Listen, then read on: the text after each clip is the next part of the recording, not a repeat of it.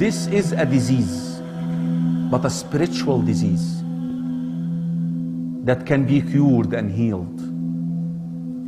Now the way to cure it, first of all, you must look for the qualified person. Brothers and sisters in Islam, that's where the wrongdoing in the Muslim world is. That we go into musha'wideen, fortune tellers, sorcerers, people who do spells. They tell you, I'm going to use that jinni to get that jinni who's harming you. He calls another jinni. People can do this, by the way. Listen, you need to understand this. There are Muslims who can do this, that Allah subhanahu wa ta'ala can allow them to use the jinn to serve them. But you need to understand that the price that they have to pay is what? Their deen, their akhirah. Because this quality, this privilege was given to one man, Nabiullah Sulaiman, Prophet of Allah Sulaiman. قال رب هب لي ملكا لا ينبغي لأحد من بعدي إنك أنت الوهاب. O Allah, bestow upon me a kinship that no other human would be entitled or privileged with after me. فسخرنا الجن. And we sense this from Rasulullah sallallahu alayhi wasallam, al-hadith, a famous hadith, that when he was praying and a jinni tried to mess up with Rasulullah sallallahu alayhi wasallam, he said, I almost caught the jinni and I was gonna bring it in the morning and tie it to one of the pillars of my masjid so the kids in Medina can play with it. لولا أني تذكرت دعوة أخي سليمان. Having I remembered the supplication of my brother who? Sulaiman. What did Sulaiman made? Sulaiman requested that the jinn will be subdued to him, serving him. So now you go to a sorcerer who uses the jinn to cure you. Number one, you disbelieve. لقول النبي صلى الله عليه وسلم من أتى عرافا فصدقه فقد كفر بما أنزل على محمد صلى الله عليه وسلم. If you go to a fortune teller and you believe what he told you, you have disbelieved in what was revealed to Muhammad صلى الله عليه وسلم.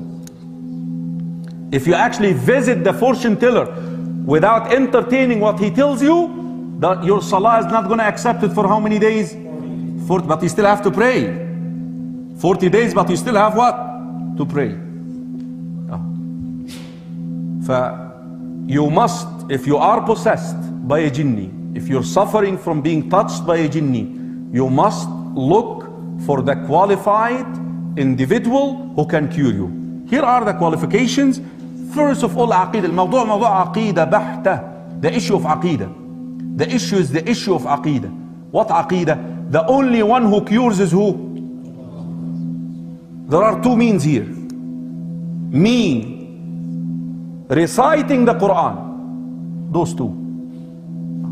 I'm seeking the means, but my heart is attached to Allah subhanahu wa ta'ala. He's the only one who can expel that Satan out of the body. So this matter requires a lot of aqidah. This person should be also well versed with the knowledge of jinn. يعني يكون فاهم لعالم الجن والشياطين. That he should study whatever we taught in this class from the beginning. He should know who are the jinn, what is they are made of, and so forth. Himself, he should not be indulged in sins. He should be someone who is in the obedience of Allah subhanahu wa ta'ala. He should have good intention, pure, sincere intention. His intention should not be, okay, I'm going to get that jinn out of the body, so the people are going to say about, oh, look at that sheikh, he can get the jinni out. هذه تجارة بوار, if this is your intention. Sometimes, you know, some of these brothers, they actually can get the jinn. If the jinn Christian or Jew, they talk to them. Who are you? I'm so, what's your religion? I'm Christian. You're supposed actually to talk to them about Islam. And some of them do accept Islam. MashaAllah, that Sheikh, MashaAllah, he converted a jinni to Islam. Your intention is what, like I said? Helping your brother, helping the family. Number two, spreading the proper cure and remedy for such a thing. Because if you do not do this, what is going to happen? Al-Musha'wideen, the people, the fortune tellers, the people of witchcraft and all black magic are going to be involved with that person. But you're the right source to cure that person. Okay, how to cure? Ya ikhwa, the cure is in the Quran and the Sunnah. No other way. No other way but the Quran and the Sunnah. They said that there are 3 stages to make this happen. Prior to the actual process, and after it and during it. طيب. Before you actually approach the person, you do the following. Let's imagine that you entered into the house of that sick person and you found them having pictures of living creatures hanging in the wall. Right away you have to remove these pictures, because you want the angels to enter. Come on, we're talking about the world of the unseen here. Even if they tell you this is the picture of my father and I don't do this, listen, if you want me to cure, if you want me to do this, we have to remove this. This has to be removed. Because the reason why the jinn got into the body anyways, because you're disallowing the angels to enter into the house, because they're hanging pictures of living creatures in your house. Come on. Some of these sick people with possession or jinni possession, they already got into shirk. They already got into a fortune or a sorcerer, and they already given him what? Hijab. He has a hijab. If you ask, listen, do you have any hijab in the house? No, no, no. Come on, do you have any hijab? No, no, no, no. Come on, you gotta. I'm not gonna start until that hijab is out. Yeah, there is one under the pillow. Yeah, you have to take it out. Shirk هذه, shirk. Shirkiyat هذه. كلها shirk. Don't do the ruqya, the incantation, while the TV is working and you're having what's her name these days? Whitney Spears singing on the TV. La, turn off the television, or music is playing in the next room. You should educate the family of the sick person and the sick person himself regarding the belief, al-aqidah. Listen, I'm just going to recite some Quran, and if Allah wills, will cure your son or daughter or your wife. And if Allah doesn't will, I'm just a means.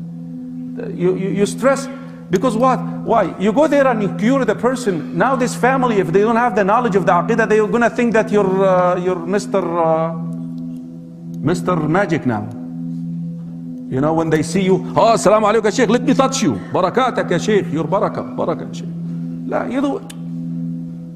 Rasul sallallahu alaihi wasallam, ya ikhwah, the sun eclipsed one day, or the moon. The people started saying that the moon eclipsed because of the death of Ibrahim, the death of his son. He said, no, come. Shams wal Qamar ayatan are 2 ayat of Allah. They don't eclipse for the death or the life of anybody. See, you as a student of knowledge, as a scholar, you must remove any chance for what? Misconception. So you need to teach them that, listen, I'm just reciting the Quran, the one who cures is Allah subhanahu wa ta'ala. If Allah wills, He's going to place the cure in my hand. If He doesn't will, alhamdulillah. If the sick person is a woman, you must make sure, as someone who's doing the incantation, that this woman will be covered properly, that she's not going to show her body. If she moves around while you're reciting the ruqya, you make sure that she is covered all the time. You must make sure of that. Add to this, you should not be there by yourself. Not because you're a sheikh, you go inside with a woman in the room. ما ينفع هذا. Nor you should take somebody who is not maharim to her. You must make sure that there is a mahram in the room with you.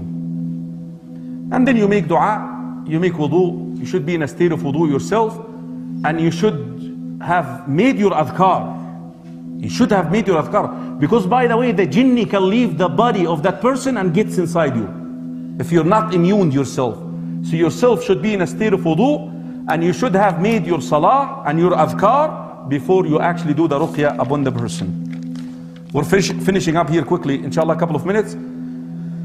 Here is the cure. You place your hand on the head of the person who is sick. تضع يدك على رأس المريض وتقرأ الرقية. What should you read now? Listen. الحديث صححه الشيخ ناصر رحمه الله, الشيخ الألباني. الرسول صلى الله عليه وسلم came to the house and he found Aisha رضي الله عنها doing incantation ruqya to a woman. He said to her what?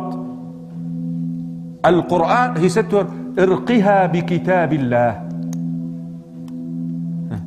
Use any Quran. وَنُنَزِّلُ مِنَ الْقُرْآنِ مَا هُوَ شِفَاء.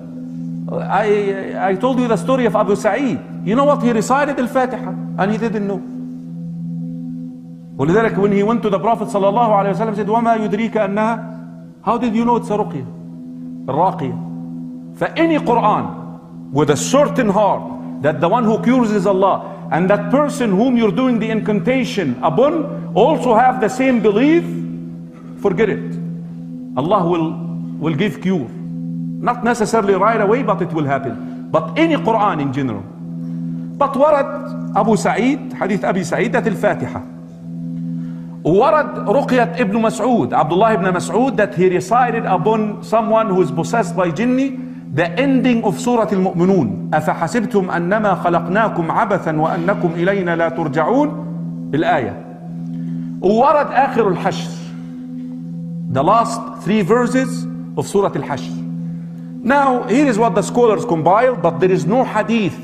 Al-hadith, ya ikhwa, regarding the certain Quran which you recite as incantation fi Sunan Ibn Majah, weak hadith.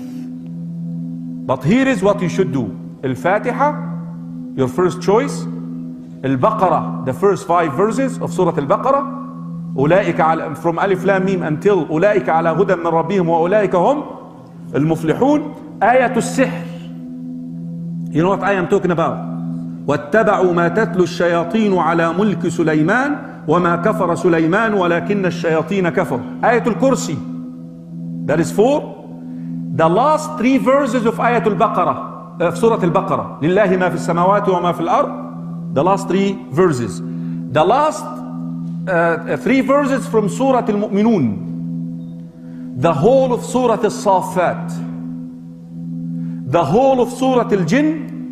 The last 3 verses from Surah Al-Hashr, and the 3 قل. قل هو الله أحد, قل أعوذ برب الفلق, قل أعوذ برب الناس. You place your hand on the head of the person and you recite with a loud voice, tartil, with a nice voice, in the ear of your wife or your daughter, in their ear. Normally this will kick out the jinni if it is a mess, if it is something simple. But the other scenario, that the jinn will speak on the tongue of the sick person. And sometimes the jinn will come but will not speak. So 3 scenarios here. When you recite the ruqya, scenario number 1, that the jinn leaves, if it is a small mess, something simple. 2, the jinn will come on the tongue of the sick person and start speaking to you. You will find the voice is a little bit different. Then you can ask, who are you? What are you doing here? Haram. Give him maw'idah, haram. Leave the person. This is haram. Ittaqillah. Aren't you a Muslim? You can actually do that. And if they don't leave, keep repeating the ruqya. Now, what if the jinn is already there but doesn't speak? Some of the jinn are difficult. They do not speak. Then there are some symptoms that the eyes of the person would be open so wide, or blinking so fast, or he would be placing his hand on his eyes like this, doing like this, or he would be shaking. Then you can do the same. Ya ikhwa, we close by this inshallah. The third phase of the cure is after. The reason why the jinn got in your body in the first place, because you don't pray, because you don't keep up with the adhkar. If you want the jinn, that Satan, to leave your body, you have to go back to Allah subhanahu wa ta'ala. And that's something that you have to tell the sick person. You have to pray 5 times, you have to keep up with the adhkar. This is the only way you're gonna come out of this. But if you go back to your old ways, following your desires, not praying 5 times, I'm sorry, no one can help you.